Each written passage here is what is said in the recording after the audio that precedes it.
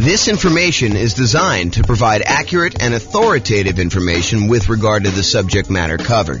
It is offered with the understanding that the presenters are not engaged in rendering legal, accounting, or other professional services. If legal advice or other expert advice is required, the services of a competent professional should be sought. Welcome to the Elk Grove Real Estate Investing and Real Estate Financial Planning Podcast. Learn all about investing in real estate in Elk Grove, California, with a combination of real estate financial planning and modeling with numbers specific to Elk Grove, plus syndicated, more generalized recordings of live and pre-recorded real estate investing classes, not all of them specific to Elk Grove. Be sure to stay tuned after the podcast for a message from our sponsors. Well, good morning and welcome, everyone.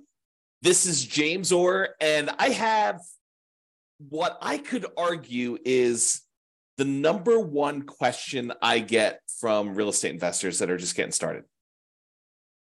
This is the class that I think most new real estate investors want to know about. The class is how to get the down payment when buying rental properties.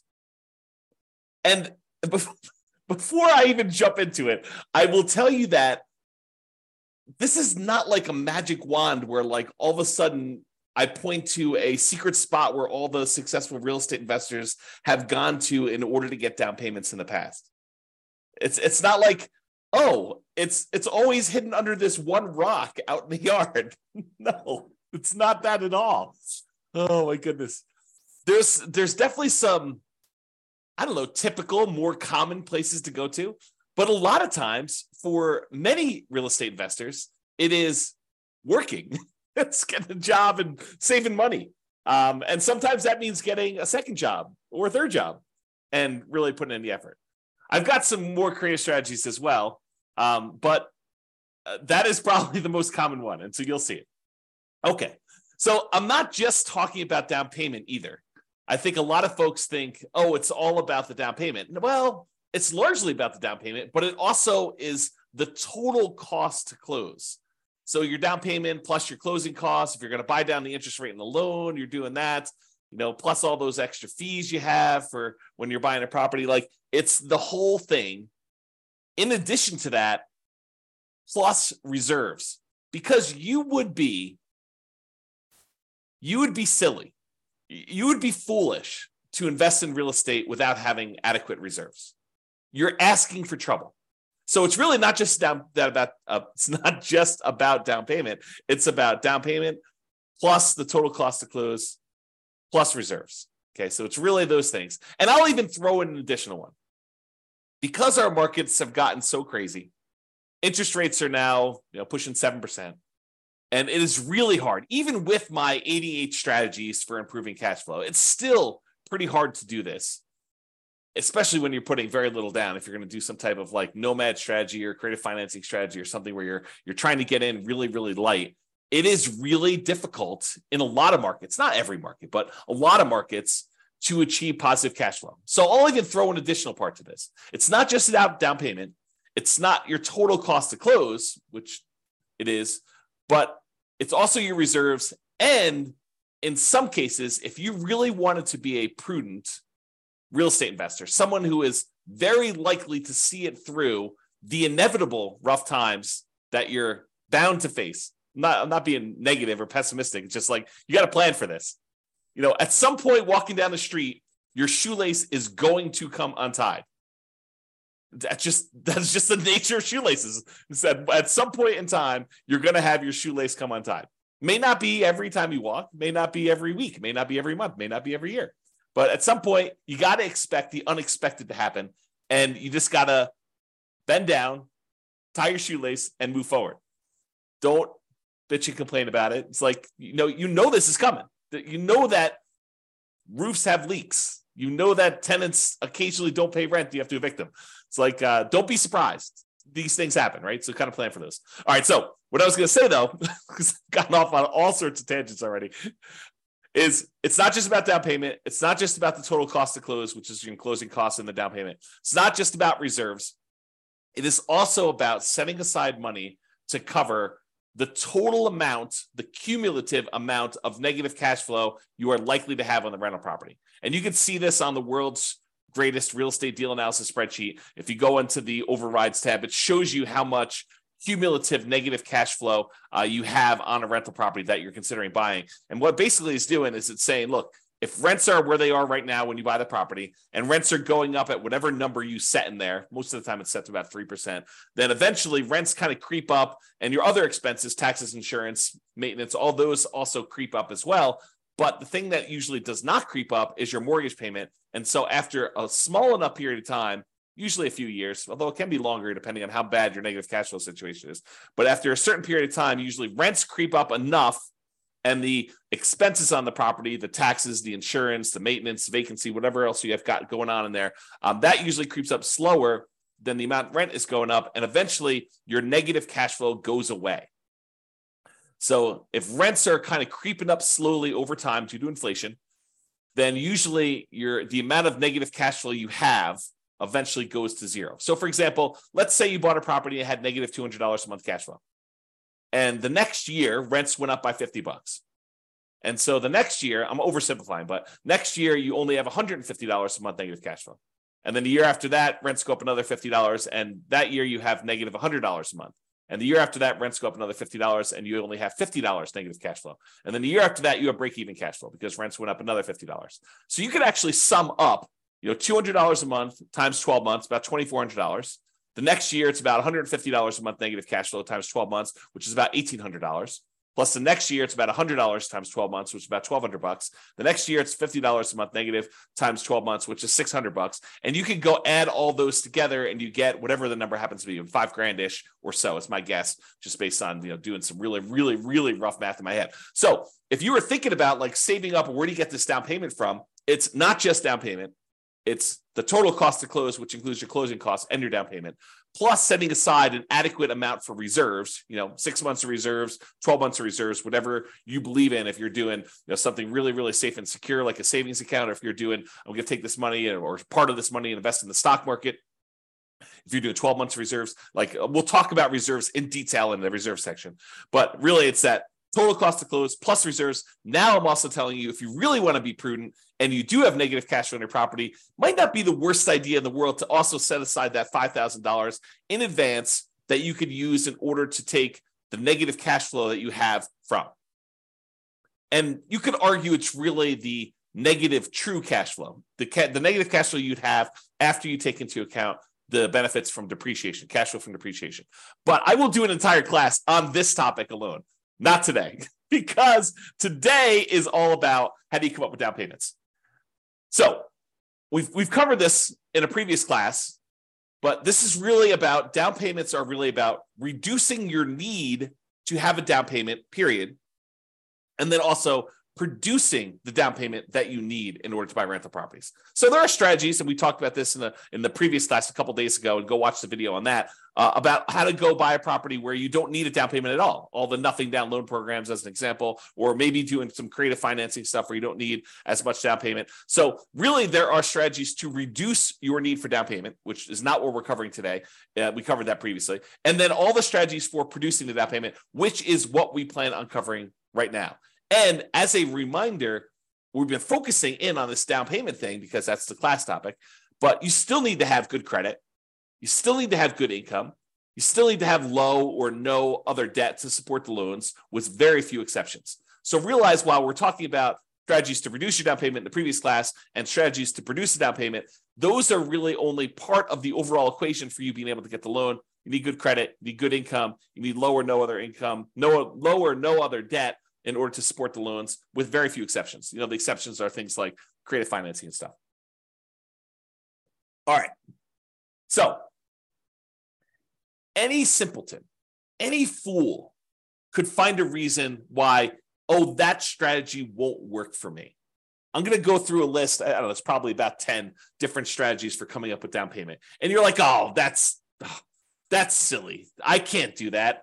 I don't live in a city where that's even possible, or I don't have the ability to do that, or I'm already working 60 hours a week, or, input whatever reason, your excuse for not doing the things that I'm going to suggest you're doing. Any fool, Any simpleton can come up with a reason why that will not work for you. But it is a sign of your intelligence. It's a sign of your grit, of your resourcefulness, of your resolve to get it done no matter what comes up, to figure out a way to make the suggestions I am giving to you apply to your very specific situation. To take the general idea and say, well, that's not exactly my situation, but I could sort of look at my whatever it is like that, and I could make that work, and I could use that as a way to get some or all of my down payment. Okay. With that being said, here's the list. And this is the whole list, but I've got slides for the overwhelming majority of these. And in my opinion, these are in the order of the worst, do not use this sort of strategy, to the best, which is sort of like probably my favorite. And you could argue, this one's probably a little bit higher than this one in certain situations, or this one's a little higher than this one. But overall, I'm going to tell you the list of different ways to come up with down payments, the sources of down payments, and I'm going to give you my least favorite, the one that I probably hope and wish and pray that you do not use first. And then I'll go down the list and you can decide what you want to use from the list. Okay, so the first one is investment cards. And I use that in quotes because what I'm really talking about are credit cards. Now, I don't have a separate slide on this, and it is not something I would normally recommend, but I have personally used this strategy before, and I know a lot of other real estate investors have used this strategy, and it's probably a pretty risky strategy, but this is the basic idea. You could, in theory, and in practicality, but it's hard to do in practicality, you could use your credit card in order to go buy a property. If you have a big enough credit line, you could actually buy your property with the credit card, which is what I did, but I'm not suggesting you do that. You could, in a more creative way, use your credit card in order to come up with a down payment for a property. And I'll show you the kind of workaround for this, because it might be really, really hard for you to, write yourself a check from the credit card, use your credit line and then deposit that in your bank account, let it season for however long the lender requires that you season that down payment money before you can actually use it to do it. But then your balance on your credit card is really high and the monthly payment on that credit card is really high. So you got to still be able to qualify for buying the property with this extra balance on there. So it's really difficult to do. But one way that you could do it without having to write yourself a check and do that is, if you think about it, you have your normal living expenses. And you could, not that I'm recommending you do this, but you could decide to put all of your living expenses every time you go get gas or groceries or whatever it is on the credit card and save the cash that you would otherwise be using to pay for those things. Keep that in the savings account that you plan to use for your down payment, and slowly over a month or 2 or 3 or 6, use your credit card to pay all of your personal expenses. And even as I say this, I'm cringing telling you this. But again, we're starting with the worst strategy, okay? But you could go ahead and put all of your personal expenses and all your bills and everything else on your credit card. Let your credit card balance sort of build up. Let your savings of the money that you would otherwise normally spend on all this other stuff kind of build up, and then use that savings account money in order to put a down payment on a property in order to do that. And I will tell you, this is my least favorite strategy. I'm reluctantly even telling you about it because I do not recommend it. Okay, that being said, the next one of all the worst strategies you could possibly do, oh my gosh, because the credit card one was not bad enough. This is the next best one step up from using your credit cards. Oh my goodness. The next step up from using your credit cards is if you have other rental properties and the tenants have given you security deposits, and in your state or your city, because there are probably laws for both, you are allowed to do this, because in some you are not allowed to do this. I'll give you an example here when we get to the slide. You could use the security deposits from your tenants to be able to go ahead and use that as a down payment to buy your next property. Again, not my favorite strategy. It is the second worst on the list, but in some really unusual cases, if you're short $1,000, $2,000, $10,000, and you have that sitting in a security deposit account, and the deal of a lifetime comes along, and you have other reserves that are much more painful for you to get at. There's a whole bunch of like caveats I'm adding to this, right?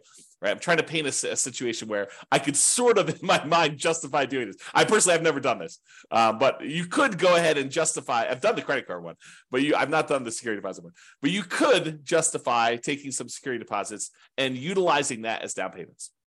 We'll talk about that as a strategy. The next worst one, like slightly less worse than the security deposits and better than investment credit cards, is maintenance reserves. So as you own a bunch of rental properties, you should be setting aside money for maintenance on the properties. You know it's coming. We talked about this at the beginning. I mean, you know roofs are going to go bad. You know that you're going to need a plumber at some point. You know that you're going to need to replace flooring. You know you're going to need to upgrade a kitchen at some point in time. You know the HVAC system's going to go, the AC unit, the furnace. You know all those things are the water heater. All those things are going to go out at some point. And so you should be, as like we do in deal analysis, you should be setting aside money each month to plan for those maintenance reserves.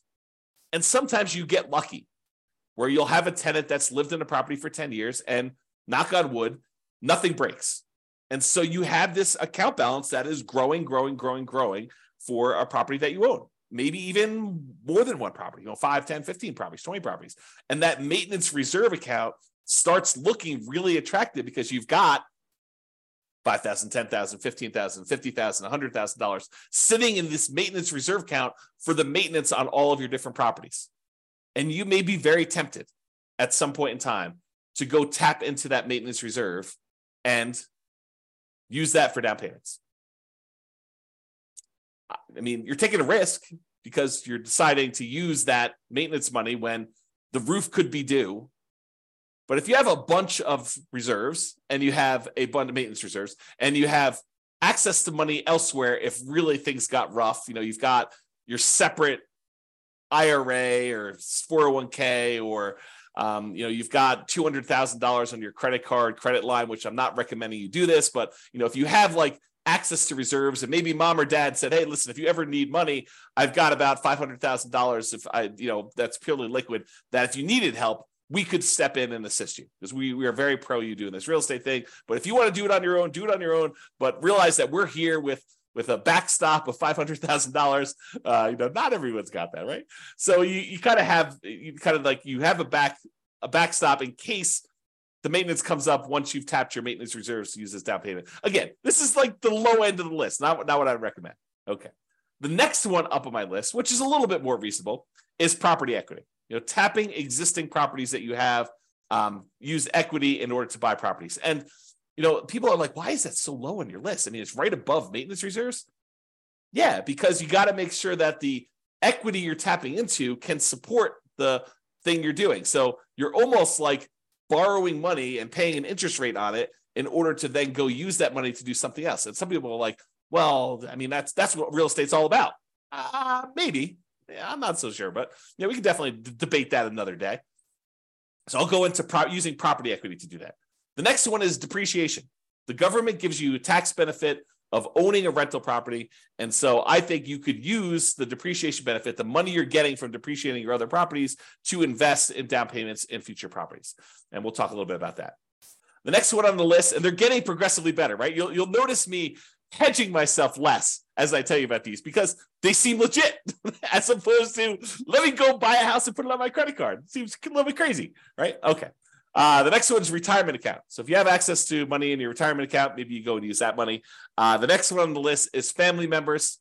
We'll talk a little bit about legacy nomad, but accessing money from family members might be a good source of money for investing. Sell stuff you don't want or need. Seems pretty straightforward. Some of these are like master of the obvious, right? Like the ones that I would not normally recommend, those are like the creative ones. I'm like, there's a reason why this is a little bit creative, and you may not have heard it before because we don't usually recommend doing this, But the stuff that's like very like plain vanilla, mainstream, you've heard these before, master of the obvious sort of stuff. Those are the ones that you've heard before because they're the ones that get recommended you know about. And then, as if master of the obvious wasn't a good enough kind of thing for sell stuff you don't need or want, saving money. That's the next one on the list. From a regular job, part-time job, extra job, or business to fund your retirement or build your fortune, which we'll talk about in detail. And I might have some interesting new math to relay to you about that. The next one on the list is partnering, finding a partner who does have the rest of the down payment or all of the down payment in order for you to do that. And then I have rents, including rent from house hacking as a source of down payments for future rental properties. And then my favorite on the list, which is lease option fees. You could do that in your marketplace. Those are probably one of my favorite sources, and I think one of the better sources for down payment. This is where I come into this. Is lease option fees better than saving? I don't know. I think you could make an argument either way on one of those, but I kind of put them in that order. Okay, so let's jump into each one of these. All right, so let's talk about security deposits. So with straight rentals, we're not talking about tenant buyers or anything like that. When tenants rent your property, you usually collect a security deposit. They give you a certain amount of money. In most markets, in normal times, we would set that money aside and hold it for them, that if they turn the property in worse condition or they don't pay their rent or something like that, we could then use that security deposit to make ourselves whole for the things that they were unable to fix. Or, kind of like if they ditch out on us, they disappear, then we will have some money to be secure, to be made whole for doing that. Okay. These are not tenant buyer option fees. We'll talk about using lease options later.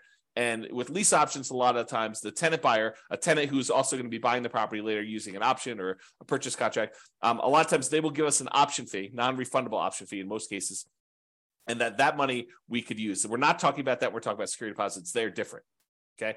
But as far as security deposits go, in some states, you are unable to touch this money. It must be held in a trust account. So for example, in Colorado, you do not need to hold this money in a separate trust or escrow account if you are not a real estate licensee. If you do not have a real estate brokerage license, you do not need to hold it in a separate trust account. So it's a little bit flexible there if you wanted to tap into it. You do need to find out what the laws are in your own marketplace. Check with your attorney, find out for the laws in your marketplace, because in your marketplace, they may require that you do it. Like, for example, here in Colorado, if you have a real estate license, you must use a trust account. You cannot keep this money in just a regular bank account. You must keep it in a special trust account, not just a bank account that you've designated as a trust account. It's a special type of account that you get from the bank called a trust account, even for your own rental properties, even if you only have one rental property and you're not managing it. So you must, if you are a licensee in Colorado, must use a trust account, even for your own rentals. And even if it's only one rental, and if you're managing other people's rentals, you definitely need to use trust account. And honestly, if you're collecting any type of upfront money in any other business and you happen to have a real estate license in Colorado, you are supposed to keep that money in a trust account. So if you are a contractor and you're doing any type of contractor work and someone gives you money for buying materials or whatever else you're doing, you're supposed to actually keep that money in a trust account, because your license actually requires that you do, even if it's not for your real estate business. And this may be brand new information to some people out there who are doing fix and flips or contractor work on the side, or, they kind of got that and they happen to get their real estate license so that they can get, the real estate commissions or do deals a little bit cheaper or whatever, or access to the MLS so they can go look at properties. If you happen to have a real estate license, you're supposed to keep all that in there. So go talk to your attorney and verify that for you. Okay. So you could use these security deposits that the tenant gives you temporarily for down payments. In theory, if you think about this, and these rules vary a little bit market to market, but in Colorado, I'm pretty sure you have to return the security deposit within 60 days. I don't do my own property management. So if you're wondering, why doesn't James know this? I don't do my own property management. I hire a company to do it. But my understanding is that you need to return the security deposit within 60 days. So if you think about it, the tenant gives you 60 days notice, 60 days before their lease expires, that they're not planning on renewing their lease. So you start marketing the property 60 days before their lease expires. Ideally, you find a tenant to replace them in the 60-day period before their lease expires, that the new tenant will then go into the property, within a day or two of them actually exiting the property on their lease. Okay. So in theory, the new tenant should give you a security deposit before the old tenant even leaves. So if you think about it, in most cases, you won't ever be without a security deposit, right? Because the new tenant is giving you a security deposit before the old tenant even leaves. And then when the old tenant leaves, you have 60 days to give them their security deposit back minus whatever expenses that they had on the property that was damages on the property or things like that. Okay. So you should not have a period of time, if you're doing property management correctly, starting way early, getting notice early, putting the tenant in there, and then doing the work that you're supposed to in order to get the tenant out. You shouldn't have a period where you don't have a security deposit. So you could, in theory, use this money for down payments and without having a lot of risk. But I do think it's not prudent for you to use security deposits. That's why it's the lowest on the list. Well, second lowest on the list of credit cards for doing this, okay? You still need to be able to return the security deposit when the tenant moves out. Make sure you have a plan to replace that. It's kind of one of my notes here. And if you're hiring a property manager, if you're not doing property management yourself, they will likely be holding the security deposits. And so this option will not be available to you at all because they're the ones holding the security deposit. You're not going to be able to tap into it. Okay, so we covered security deposits. Let's talk about maintenance reserves. We recommend you set aside money for maintenance on your rental properties. This should be obvious. I mean, we talk about it during deal analysis. We talk about it during capital expense class. All these different times we talk about having maintenance money set aside for your rental property. You should be saving this money in some type of account, letting it accumulate so that when you do have maintenance issues come up, you have the money to go in there and use that. But you could temporarily use this money as down payments. You've been saving up down payments using traditional savings, and you're very close. But the deal that you really, really want just came on the market, and you're $5,000 short. And you have, $50,000 in credit line on your credit card, and maybe $100,000 in your retirement account. So you have money elsewhere that you could use, but it's painful money to get at. And you've got this money sitting in your maintenance account that is not being used. You could temporarily, I think, tap into the maintenance money that you've set aside, knowing full well that if a real maintenance issue came by, you have your credit card, you have your retirement accounts, you could ask mom and dad, you have some other sources. But this is a way for you to, for a very brief period of time, you should not live in a state where your maintenance reserve is zero because you're constantly spending it on down payments. But you could temporarily do that, in my opinion. You decide whatever's right for you. You still need that money set aside for repairs. Another reason why new construction, lower repair need properties, because everything is brand new, everything's at the beginning of their life cycle, might be slightly better, especially for nomads early on, because you're less likely to need that repair money and you can get your reserves and your maintenance reserves kind of can build up over time. So this is sort of like a plus in the column of buying new construction properties, as an example. All right, so that's maintenance reserves. Property equity. Oh, I just made a mess. Whoops. Let me get tissue here and wipe up the water I just spilled on my desk. Okay. There we go. Property equity.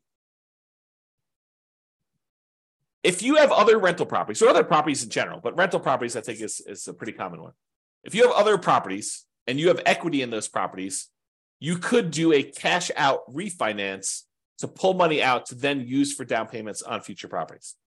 And the general rule is, and these can change, so check with your lender. Don't say, James told me it's 20%, so I want the 20% deal James told me about. No, your lender sets the rules. These rules can change over time. Okay, so the general rule is you need to have more than 20% equity for owner-occupant properties, for properties that you're living in order to be able to do a cash-out refinance.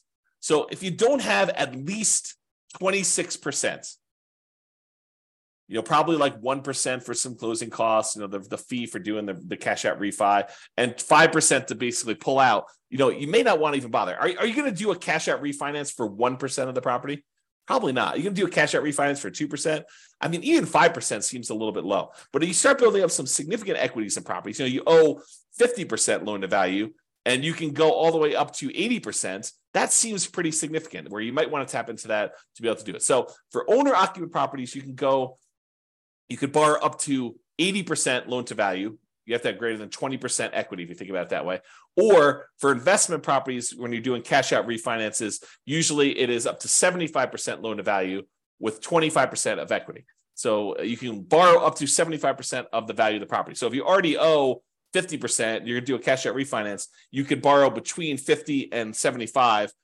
A lot of times you're redoing the whole loan unless you do a HELOC, but you'll access that money by doing it.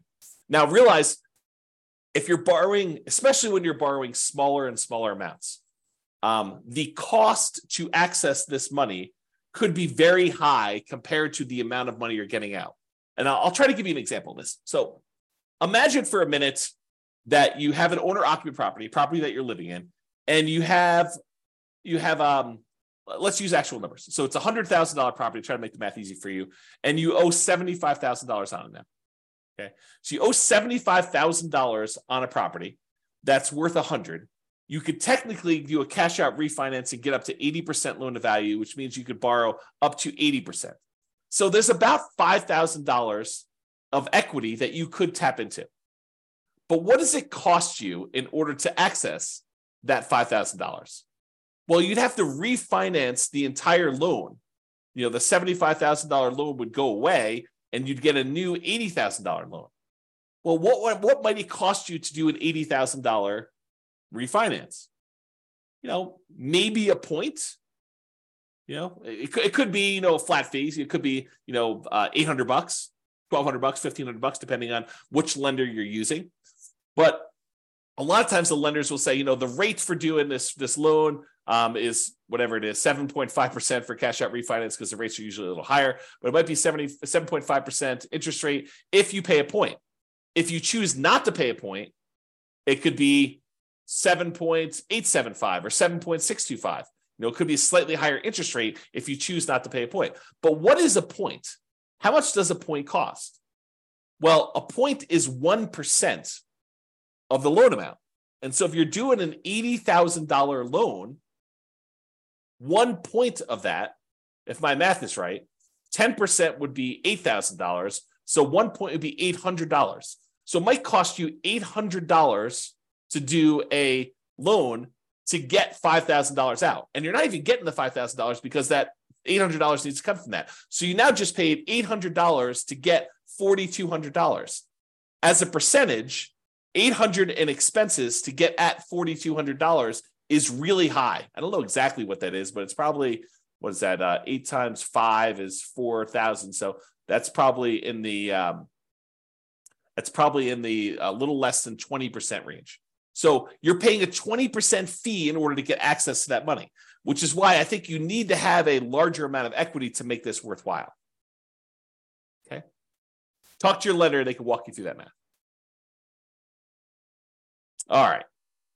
Now, this works best. This strategy of hitting property equity works best in markets appreciating much faster than our typical 3% per year that we like to use when we model stuff.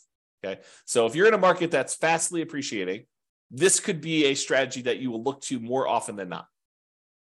And realize the other thing is when you use your property equity, the money that you're taking out, you're paying interest on that because you borrowed it from another property. So you're paying 7% or 7.5%, if you use the example I just did, to access that money. It's 7% on all the money that you used to have in there, the 75% that you refinance, plus now 7% on the $5,000 that you borrowed. So unless you're getting greater than a 7.5% return on the money that you're investing the thing in, and ideally cash now money that's going to be able to make that monthly payment, then this is probably not a good thing for you to do. You got to make sure that the money you're pulling out supports it. So if you're thinking about it this way, you just pulled out a certain amount of money and you're paying 7.5% to access that money. The cash on cash return that you get on the investment you're making should be greater than 7.5% to at least support that and be break even. And if you really want it to be a little bit more aggressive, you'd say, well, the cash now, the cash flow, and also the cash flow from depreciation, those two combined needs to be at least 7.5. That's more aggressive, less conservative. Think of it that way. Okay. And when you do these cash out refinances on your properties, they tend to be at a higher interest rate than purchase money mortgages. They tend to penalize you a little tiny bit on the interest rate when you do cash out refinances. So it tends to be a little bit higher. So if you actually had a really good loan because you bought the property a couple of years ago, let's say you have 75% loan to value and it was at 4%. Now you're going and looking at it, refinancing out of the 4% one into a 7.5% interest rate. You're getting hit twice because you're taking this 4% really good loan that you had, and now you're actually having it at 7.5, and then any money that you pull out is also at that 7.5 too. So you're getting rid of a good loan in order to get access to a little bit of money, and that money is at a higher interest rate too. Now, you could do something where you tap into it with a home equity line of credit, and they do some of these on investment properties. So you could leave the lower amount in there, the 75% that we had.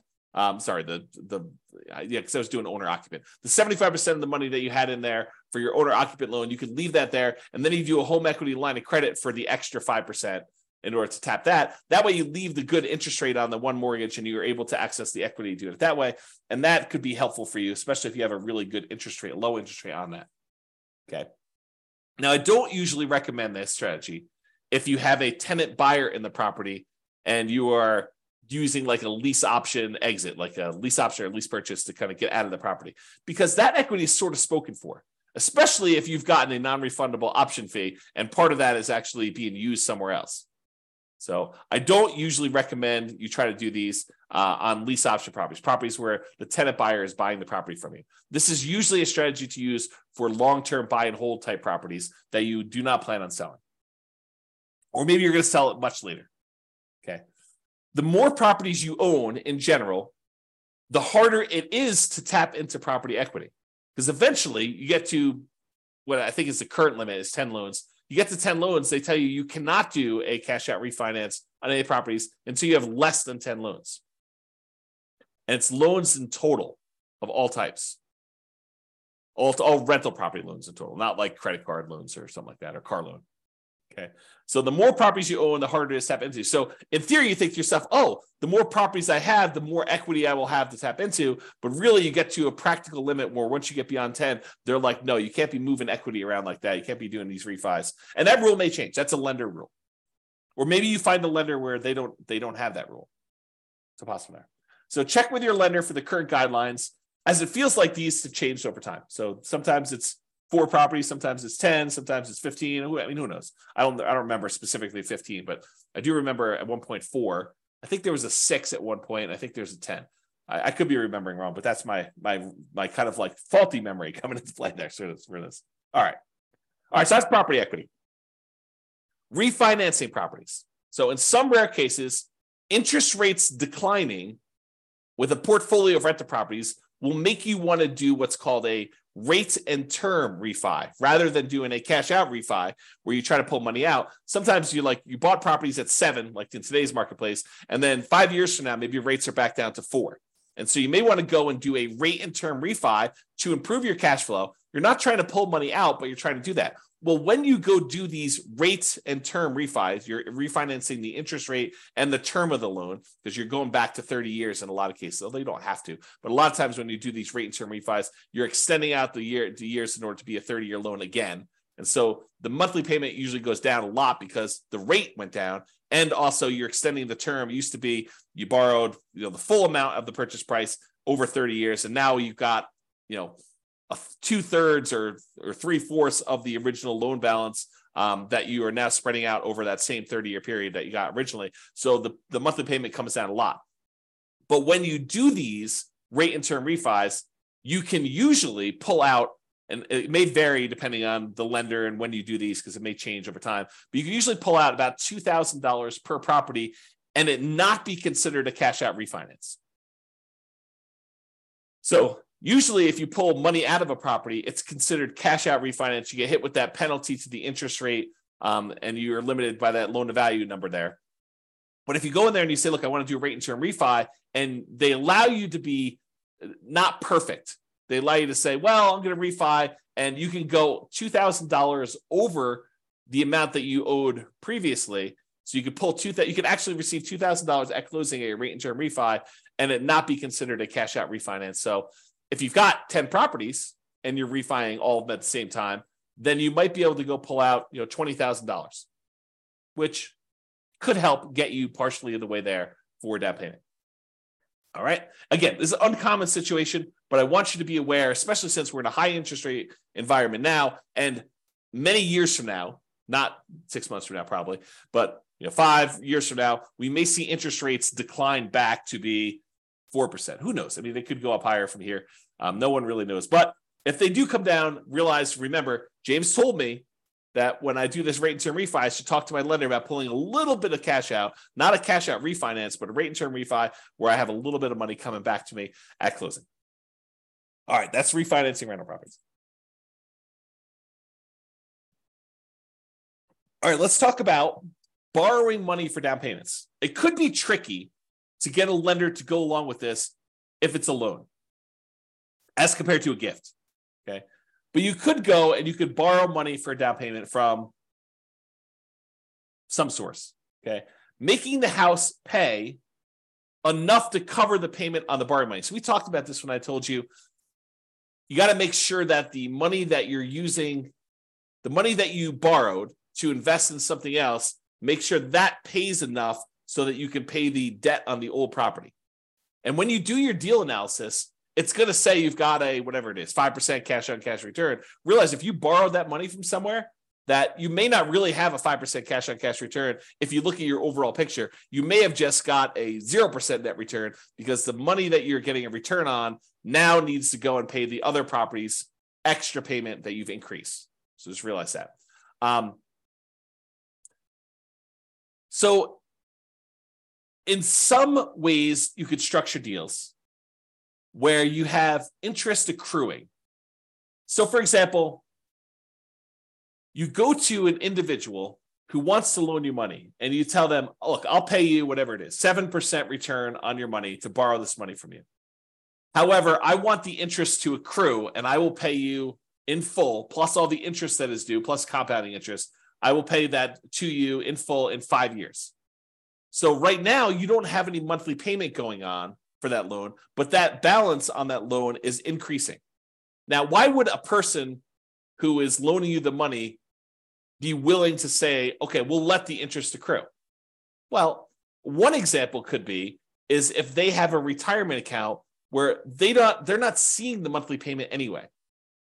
It's not like they get the payment and they can go spend that. The money is just, the balance in their account is just growing, even if the monthly payment is going in there. So does it make that much of a difference for them if the money comes in monthly or if it comes in after 5 years in this one big chunk where they get paid back in full? And for a lot of folks, it doesn't matter. Some of them it will, but a lot of folks it doesn't matter, especially if it's in some type of retirement account. If you're talking about money outside of retirement account, they're trying to use that money to live on. You know, grandma is loaning you $100,000 because she wants the income from that in order to be able to support herself and pay for living expenses. She's going to want monthly payments. She's not going to want that interest to accrue. We do have a whole separate class, which I'll put in the bonus section of the coaching platform on self-directed 401ks and self-directed IRAs, where we talk about this strategy, I believe, in there. So you can go check out that if you're interested in that. This is a bonus. It's not normally part of this material. So I'll put it in there for now. And then I talked about this before. For cash out refinance, does cash flow from either the new property or at least the old property cover the new debt? Because we're talking about borrowing money in order to go buy something else. We need to talk about that there. And there's probably an entirely separate program coming for should I sell or refi my property? It's probably a totally independent, completely different from this coaching program on how to buy rental properties in the next 90 days when prices are high and interest rates are high and rents are lagging. An entirely separate coaching program on should I sell or refi my rental property? That is probably coming, maybe right after this one. After I get done recording all the content for this particular coaching program, maybe I'll go on to that one because there's a whole different set of problems and discussions and applications and software and thinking about what you do. Should you sell your property? Should you refi your property? So stay tuned if that's of interest to you. Okay, let's talk about depreciation. Depreciation could be thought of in two ways. Number one way, it could be thought of as a way to reduce or to completely eliminate negative cash flow. You know, if you had negative $50 a month in cash flow on a property, but then when you thought about the benefits you get from owning a rental property, the tax benefits you get from owning a rental property, and you realize that you're saving $150 a month in taxes by owning this particular rental property, which is probably not abnormal for a normal rental property, normal price range. They vary depending on price. But if you think about it, you're getting $150 benefit back in your taxes that if you wanted to, you could go down to your job and say, hey, change my exemptions so that you're taking less out of my paycheck, because at the end of the year, I know I'm getting this amount back on my tax return because I'm getting this depreciation benefit on my rental properties. They would then go and adjust your exemptions, which means that they would take less out of your taxes at work, which means that you'd get more from your paychecks, whatever that is, weekly or biweekly or monthly, which means that you would actually see cash flow, improved money in your bank account by not having to pay those taxes each pay period. So what you thought was a negative $50 a month by owning the rental property, when you combine that negative $50 a month from the cash flow portion of it with an extra $150 positive from the cash flow from depreciation, now you're net together positive $100 a month. When you combine cash flow and the cash flow from depreciation, we call that true cash flow because it takes into account the tax benefits as well. And with that, you are positive 100. So depreciation could reduce, in this case, or completely eliminate negative cash flow. If you had $150 a month in negative cash flow and you got $150 in cash flow from depreciation, those offset. That is now completely eliminated. If you have $300 a month in negative cash flow and you have $150 in cash flow from depreciation, well, it offsets 150 of that 300 and you're left with still $150 negative, so you've reduced it. Okay, this tends to be how I usually talk about it for deal analysis, especially for nomads. And when you're living in the property as an owner-occupant, you do not get depreciation. Depreciation is only on rental properties. But when you convert a property that you are living into an investment property, then you get to take depreciation on that, and that starts. So it doesn't count while you're living in the property, unless you've got roommates. Your roommates are paying you, and then go talk to your tax advisor about how you can offset some of that with depreciation, not all of it. But this tends to be how I discuss this when I talk about deal analysis, especially for nomads. However, it could be a totally different strategy. You could think of this in a totally different way. Instead of taking that $150 a month you are getting from cash flow from depreciation, you could say, hey, I'm not thinking of that as offsetting or improving on my cash flow. What I'm thinking about that is at the end of the year, I'm going to get $150 times 12 months or $1,800 if my math is right. I'm going to get $1,800 at the end of the year, which I could think of as forced savings toward my down payment on my next property. Right? Instead of thinking of it as monthly to offset cash flow, improve cash flow, you could actually think of it as a forced savings account, which at the end of the year, you get that amount back that you can then use to do down payment. So if you've got 5 rentals and you're getting $1,800 per rental to do that, if my math is right, that's like $9,000. So you can think of that as getting $9,000 back at the end of the year that you could then use as down payments to purchase something else. Okay. So yeah, think about it that way. So if you're like the type of person who has a hard time saving money, first of all, that's a skill you should work on. But if you're still working on that skill and you're not quite there yet, this could be a strategy to help you save money in a forced way. You could use it as at the end of the year, I collect this big chunk of depreciation as a rebate on your taxes rather than the cash flow monthly to do that. Okay. All right. I think I covered this already. You don't get depreciation on a property unless it is a rental property. You cannot do this on your owner occupant. And I did talk to your tax advisor if you're getting roommates while you're living in a property. Oh, I will make one other note here because it is time sensitive. So depending on when you're listening to this, this may no longer apply to you. But as of right now, this is March 15th of 2023. As of right now, this year, you can get what's called bonus depreciation. And I'll give you the briefest of explanations because we're talking about depreciation, but I need to do a whole separate class on this. So the idea is this. Typically, when you get depreciation on a rental property, they take the value of the property, not the land. They exclude the land completely, but they take the value of the buildings of the property, and they depreciate that for residential property over 27 and a half years. So the amount of depreciation you get is static. It's fixed. Okay. They take the value of the buildings, they divide by 27 and a half, and that is the amount of depreciation you get over that time period. So 27 and a half years. However, the government allows you to do two different things right now. One thing is you can itemize through a engineering study the different lifespans of different components of your property. So instead of taking the entire building and saying everything is one homogeneous mass, and I'm going to take the depreciation over the entire 27 and a half years. If you hire an engineer to come in and do a study for you, they could say, hey, look, the carpets only have a lifespan of whatever it is. I don't know these from memory, but let's say it's 5 years. They could say the carpets have a lifespan of 5 years and they're worth X number of dollars. And so you can depreciate the carpets over 5 years instead of 27 and a half years. So really you're carving out part of the overall building and you're speeding up how fast you can take depreciation on certain parts. And so you could do that with flooring, you could do that with kitchen cabinets, maybe you could do that with roofs or windows or whatever else you want to do. The engineering study is what goes and does this, and I'm not an expert on that part, but they can go ahead and take all those things and they can speed up how fast you can collect that depreciation in such a way that what used to be over 27 and a half years, you'd take $150 a month for the entire period. Now you might be able to take $600 a month for the first 5 years, and then $400 a month for the next 5 years after that. And then after that, it might go down below the 150, but then it's only $75 a month for the next whatever that is. I can't do the math in my head, 17 and a half years, whatever it is. Okay. So what you do is you don't change how much depreciation you get. You change when you can take it. You kind of move it up, you compress time, and you get a little bit there. So that's the idea of getting an engineering study and doing kind of like this, I'm forgetting the term for it, but it's this accelerated depreciation. Maybe that's what it is. It's accelerated depreciation. There's a second type though as well. And my understanding is right now, temporarily in the tax code, this year you could take 80% of the bonus depreciation. So you can even compress time even more and get a certain amount of depreciation really far up front and get this significant amount this year as a bonus depreciation. So this year, my understanding is it's 80%.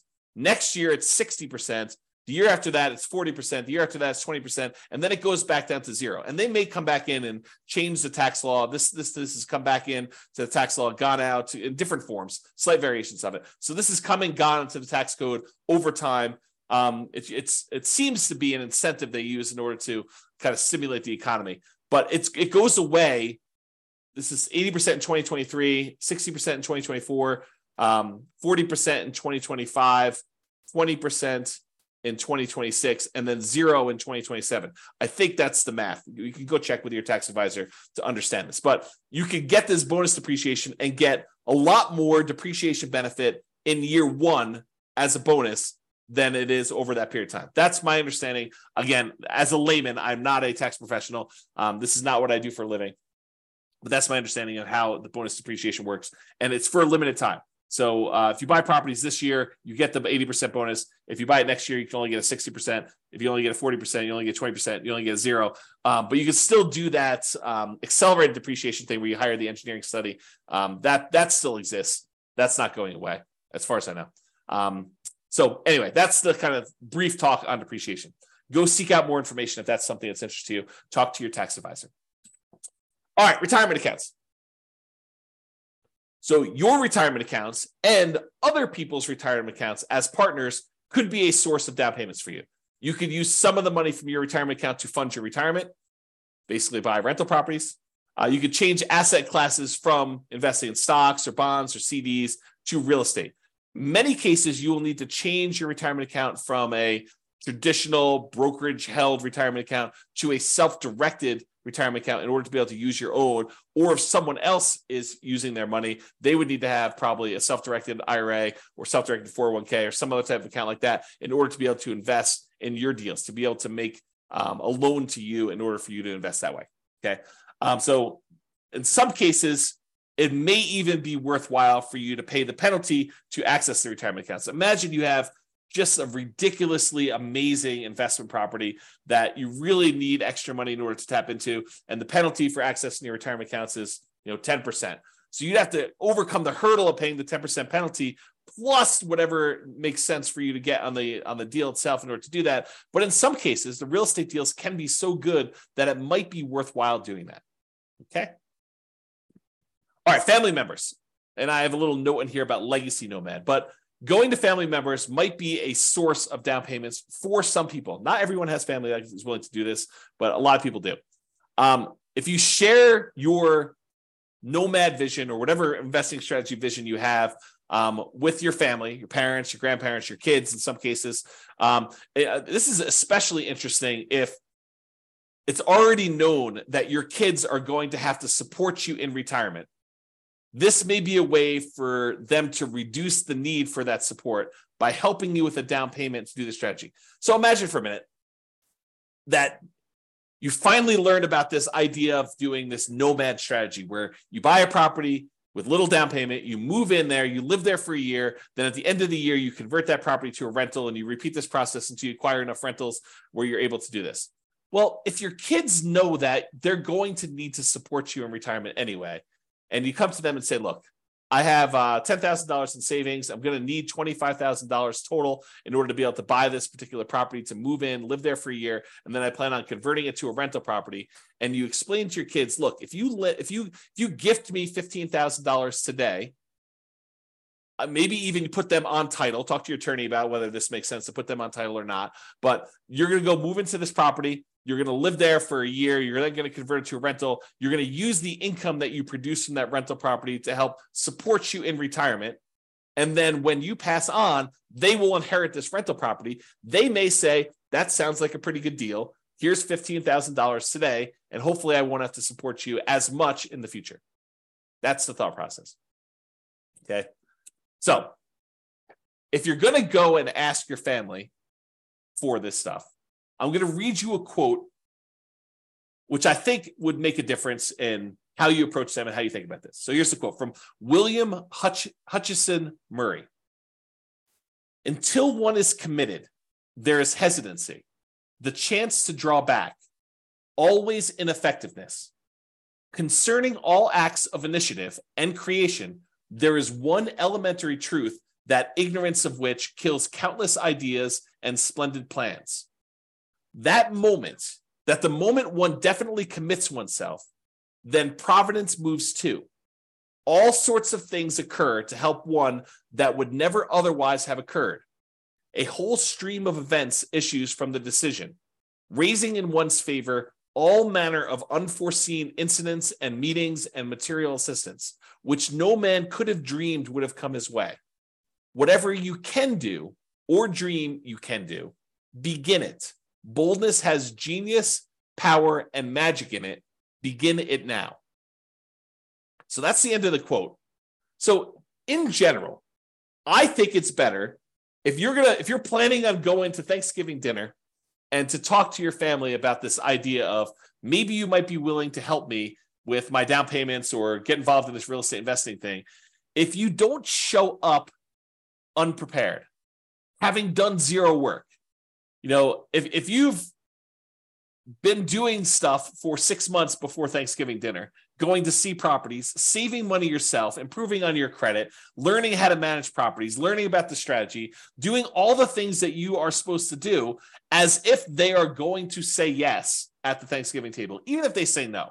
But you doing the work, if you take action, if you commit and you do the things that you know you're supposed to do, I think someone who sees that you've been putting in effort for 6 months and doing all this work and doing the things that you're supposed to do at like a really high level, not half-assing it, but like you've really put in the stuff and you're really committed to doing this, I think there's a improved chance that they will go along with it. Okay.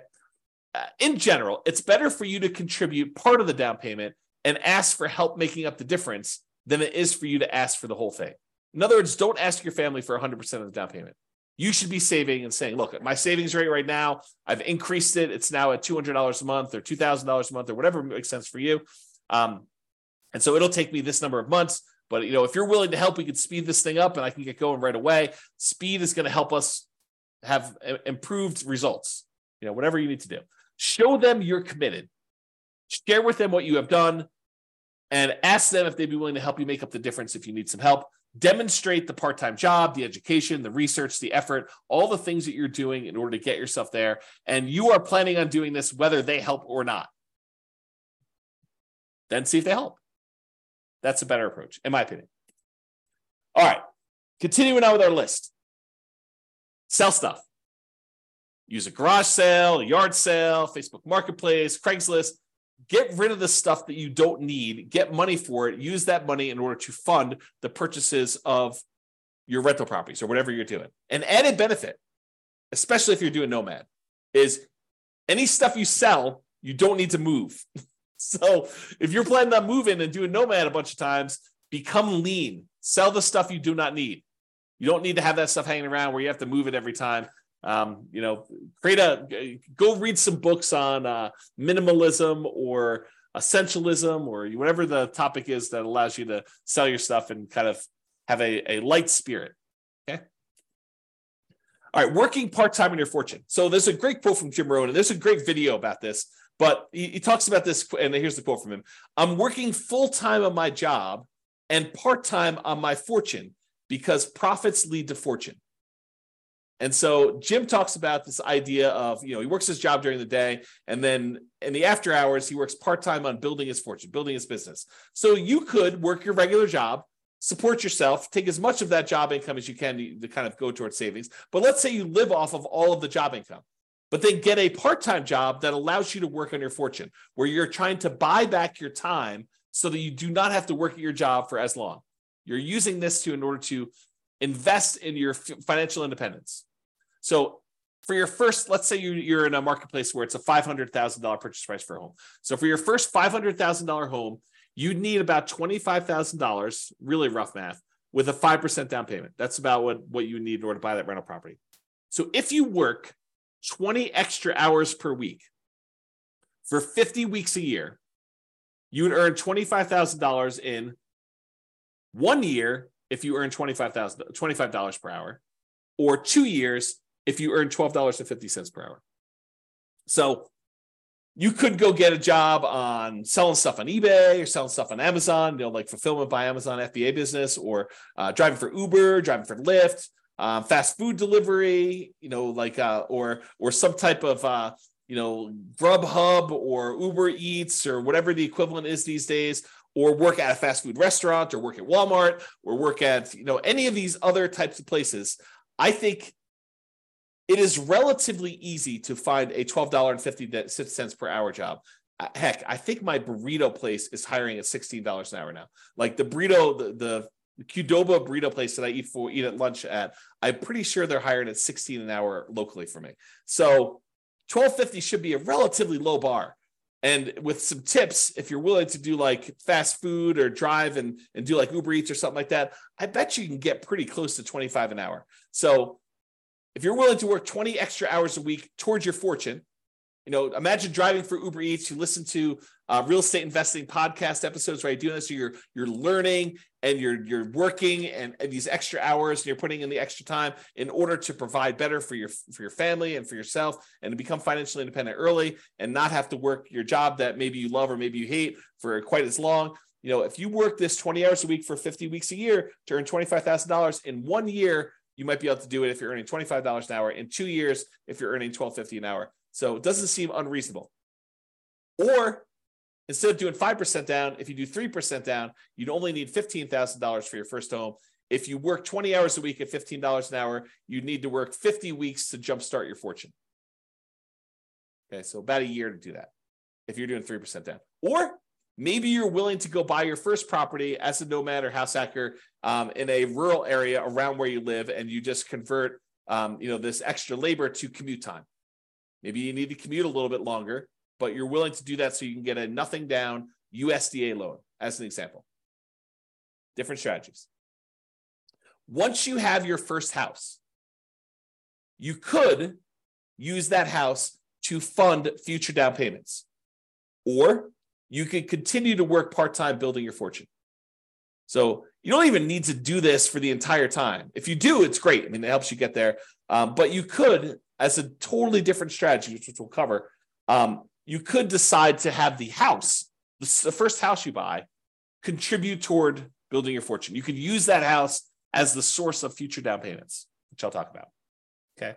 So would you be willing to work 15 to 20 hours a week on your fortune if you knew your part-time business would make more than your job income within a few years? It's a question you need to ask yourself. It's different for everybody. I used to include this chart in a class. I think it's in the class I used to teach when I used to talk about the Fixer Upper Nomad class. But I had this chart where I figured out how much you were making for each rental property that you bought. And it varies a little bit market to market, but basically in most markets, it's about a little earlier, a little less earlier, a little bit more later, but on average over an entire life holding this rental property, it usually works out to be about $30,000 per year per property that you make. And a lot of folks, when they want to do fix and flips, a lot of them have this threshold where they say, I want to make $30,000 per flip. Some people are willing to make a lot less. Some people want to make a lot more. But I think I hear a number a lot, $30,000 per flip, as a reasonable number. So if you think about this, if you do a fix and flip and you're making $30,000, that's like trading dollars for hours. You're doing labor in order to make that $30,000. Where you go buy a rental property, you make $30,000 per year per rental you own. Just by owning the rental property, from appreciation and debt pay down and cash flow and the cash flow from depreciation, the overall return you're making is in excess of $30,000 over the life of that loan, life of that property. Okay, so if you think about that, you'd rather own 5, 10 rental properties where you're each making $30,000 a year than to have to do the labor of fixing and flipping every single year in order to earn each one $30,000. Okay. So another note on this, working part-time on your fortune, and that is house hacking is mathematically like a side hustle or a second job. If you think about it, if you decide to house hacking is where you take part of the property that you're living in, you rent it out. Like you rent out bedrooms as an example, or you buy a duplex, triplex, or fourplex, you rent out one of the other units where you're living in one of the units. Okay, that's house hacking. So if you think about house hacking, though, house hacking is like having a side hustle or second job. Because if you imagine you rent out a bedroom and you're collecting $600 a month for that bedroom, or whatever rent is for a bedroom in your marketplace, you're getting $600 a month. That's like having a $600 a month job, mathematically. So if you were making, $20 an hour, $20, is that like working 30 hours for the month? So it's almost like working 7.5 hours a week. You rent out 2 bedrooms, that's like working 15 hours a week. Not bad. At $20 an hour for having roommates. So you could think of house hacking as mathematically like a side hustle or a second job.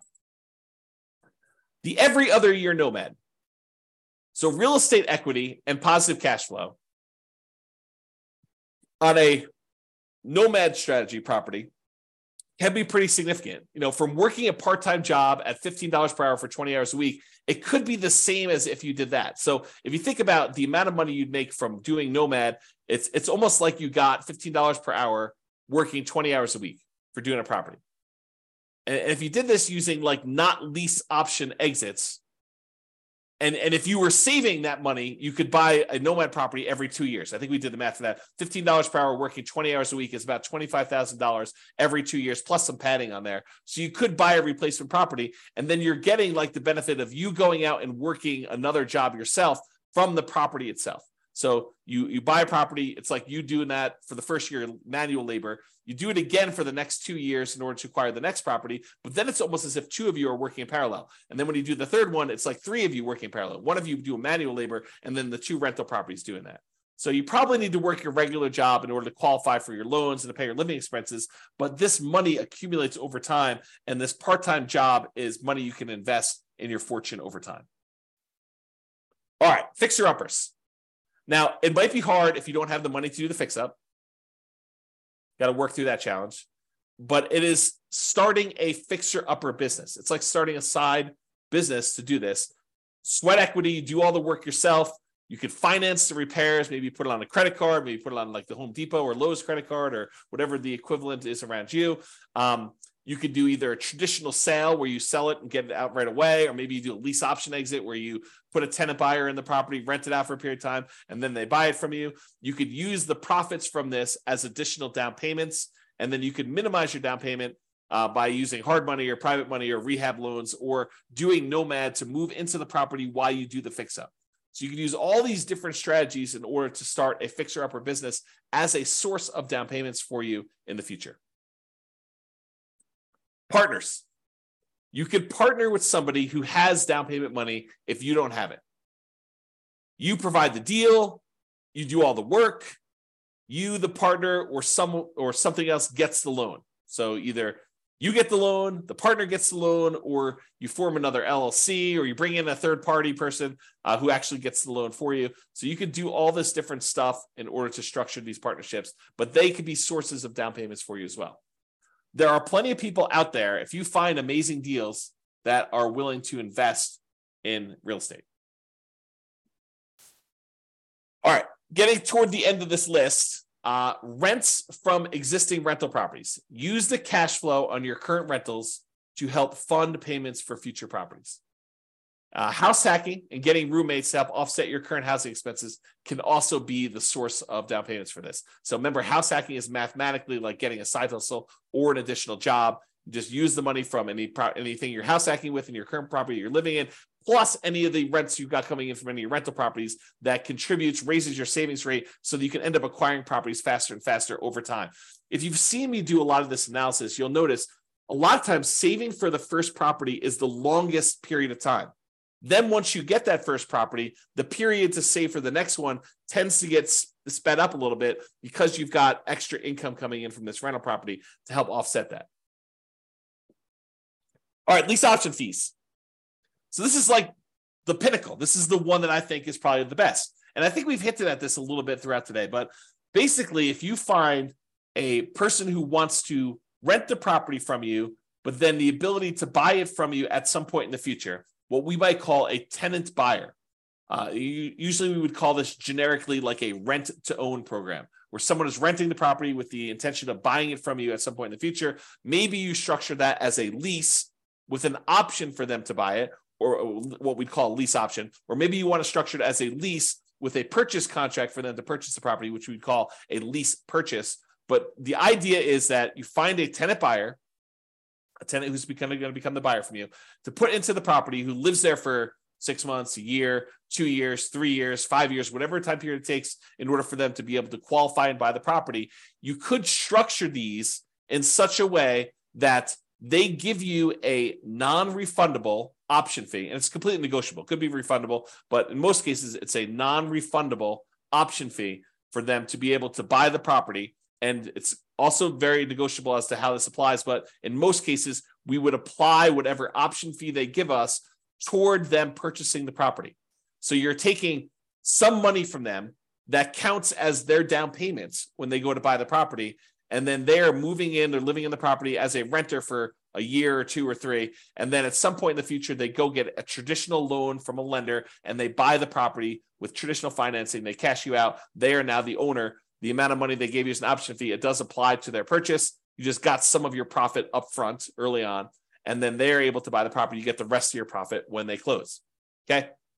So if you think about this, if you're doing the nomad strategy or you're house hacking and you're trying to buy a property, trying to go buy, your next property, and they're requiring you put up 5% down. Well, if the property you're currently living in that you plan on converting to a rental, if you say, look, instead of converting this to a rental, I'm gonna try to find a tenant buyer who wants to ultimately rent this property and then eventually buy it from me. And I will say to them, look, I will allow you to rent to own this property, lease option, lease purchase, whatever makes sense. And I will allow you to do that, but I need a 5% non-refundable option fee from you, which will count towards you purchasing the property when you go to buy it. But it's non-refundable if you don't, your choice. I require a 5% non-refundable option fee. Then when they give you the option fee, you can use that option fee in order to use as a down payment to purchase your next property. So the option fee you received from the tenant buyer is the same money that you use as a down payment to purchase your next property. So basically, the previous house is funding the purchase of the next house. Does that make sense? Okay. So we have an entire class on this, and I wrote a book on this subject. The strategy is called, the class title and the subsequent book title is How to Acquire a Multi-Million-Dollar Real Estate Portfolio Starting with Just $3,000. And the idea was you buy a house with nothing down or 1% down, but you could do like a USDA house where you buy some property with nothing down. Then you live there for a year. Then you find a tenant buyer who wants to lease option or lease purchase that property, and they give you 5% down. as an option fee. You take that 5% down, you use that to buy your next property. Now you have a tenant buyer in this one. Then you live in the property with the 5% down from the option fee for the next year. Then you convert that one to another tenant buyer. They give you another 5% down, different tenant buyer gives you another 5% down. And then you repeat this process until you acquire a portfolio of rental properties. At some point, the tenant buyer who was in one of the earlier properties is going to cash you out. They're going to buy the property. And at that point, you usually make another profit. You make more than the 5% they gave you down. And you're making a little bit of cash flow in the meantime on the rental properties. But then that big chunk of money you can then use that to help offset the down payments you need on future properties. And eventually you get to the point where enough of these are popping and you've got enough extra money where you can then start buying, in addition to the ones that you're nomading into with 5% down using the option fees, you could buy additional 20% down or 25% down rentals at the same time. Because eventually some of these previous properties, the tenant buyer decides to buy the property from you and they do that. So there's an entire class on that. I'll put it in the bonus section. I think that's where I put it for you to go watch and to learn more about that particular strategy. If you can't find it, drop me an email. Okay, but that's the basic idea, is you use lease option fees in order to source the down payments. Now, you say to me, James, I can't get a tenant buyer to give me 5% down. Okay. So maybe you need to save up 1% and get 4% from them. Well, I can't get them to give me any more than 3%. Okay. You need to do the work to save up the 2% and then get the tenant buyer when they can give you 3%, and that'll supplement it. So you can't get the full 5%, then work around it. Do something else to provide part of the down payment yourself. In some cases, you're going to get more than you need. You're going to get 6%, 7%. It depends. Or hold out until you get 5%. If they're like if the person who comes to you says, look, I only have $5,000. Okay, you're not qualified to buy this house. You don't have to. The first person that comes along does not need to be the one that you do this with. You might need to market your property for a month or 2 months or 3 months or 6 months or whatever long it takes in order to find someone who has the amount of money that you can use in order to buy the next property. Okay, so just realize that might work that way, which leads me to my next thing, which is my second to last slide. You may need to combine several strategies. You decide to do a 15% down non-owner occupant loan, an investment type loan. Maybe you're able to find a tenant buyer with 5% down. Maybe you're able to partner with your realtor to get 3 to 5% down from them to kind of get them to contribute. And maybe you need to save up 5 to 8% down yourself for part-time work. So you don't need to do all of it from one source. You don't need to sell enough stuff to get 15% down. You don't need to work a job where you do 15% down all yourself. Some of these things can kind of be combined into multiple strategies. All right. In conclusion, so this is the class, right? This is the one where I get the most questions about, how do I come up with down payments to my rental properties? This is it. This is all the stuff. It's not really just about down payment, though. It's really total cost to close, your closing costs, the down payment, any reserves, any kind of escrows you need to have, and your own personal reserves if you're buying rental properties for being a prudent investor. 6 months of reserves, 12 months of reserves, depending on what you're doing. Plus, we talked a little bit earlier about this idea of any cumulative negative cash flow if you happen to be in a market where you're doing that. If you're in a market where you're likely to have negative cash flow and the amount you're putting down, because look, if you put 100% down on a property, you probably don't have negative cash flow. So it's a combination not just of the market, it's the market with the down payment that you want to use, right? It's not just, hey, I got negative cash flow because I live in insert city here that has negative cash flow. It's I've got negative cash flow because I'm in a city that has really kind of extreme price to rent ratios, and I only want to put down 3%, or I only want to put down 5%, or I only want to put down 20%, or I only want to put down 25%. If I put down 50%, or I put down 70%, and I only got a 30% load, this thing would cash flow. So part of it is your choice in down payment. Okay. So just something to think about there. And any fool can say that these ideas don't apply to them.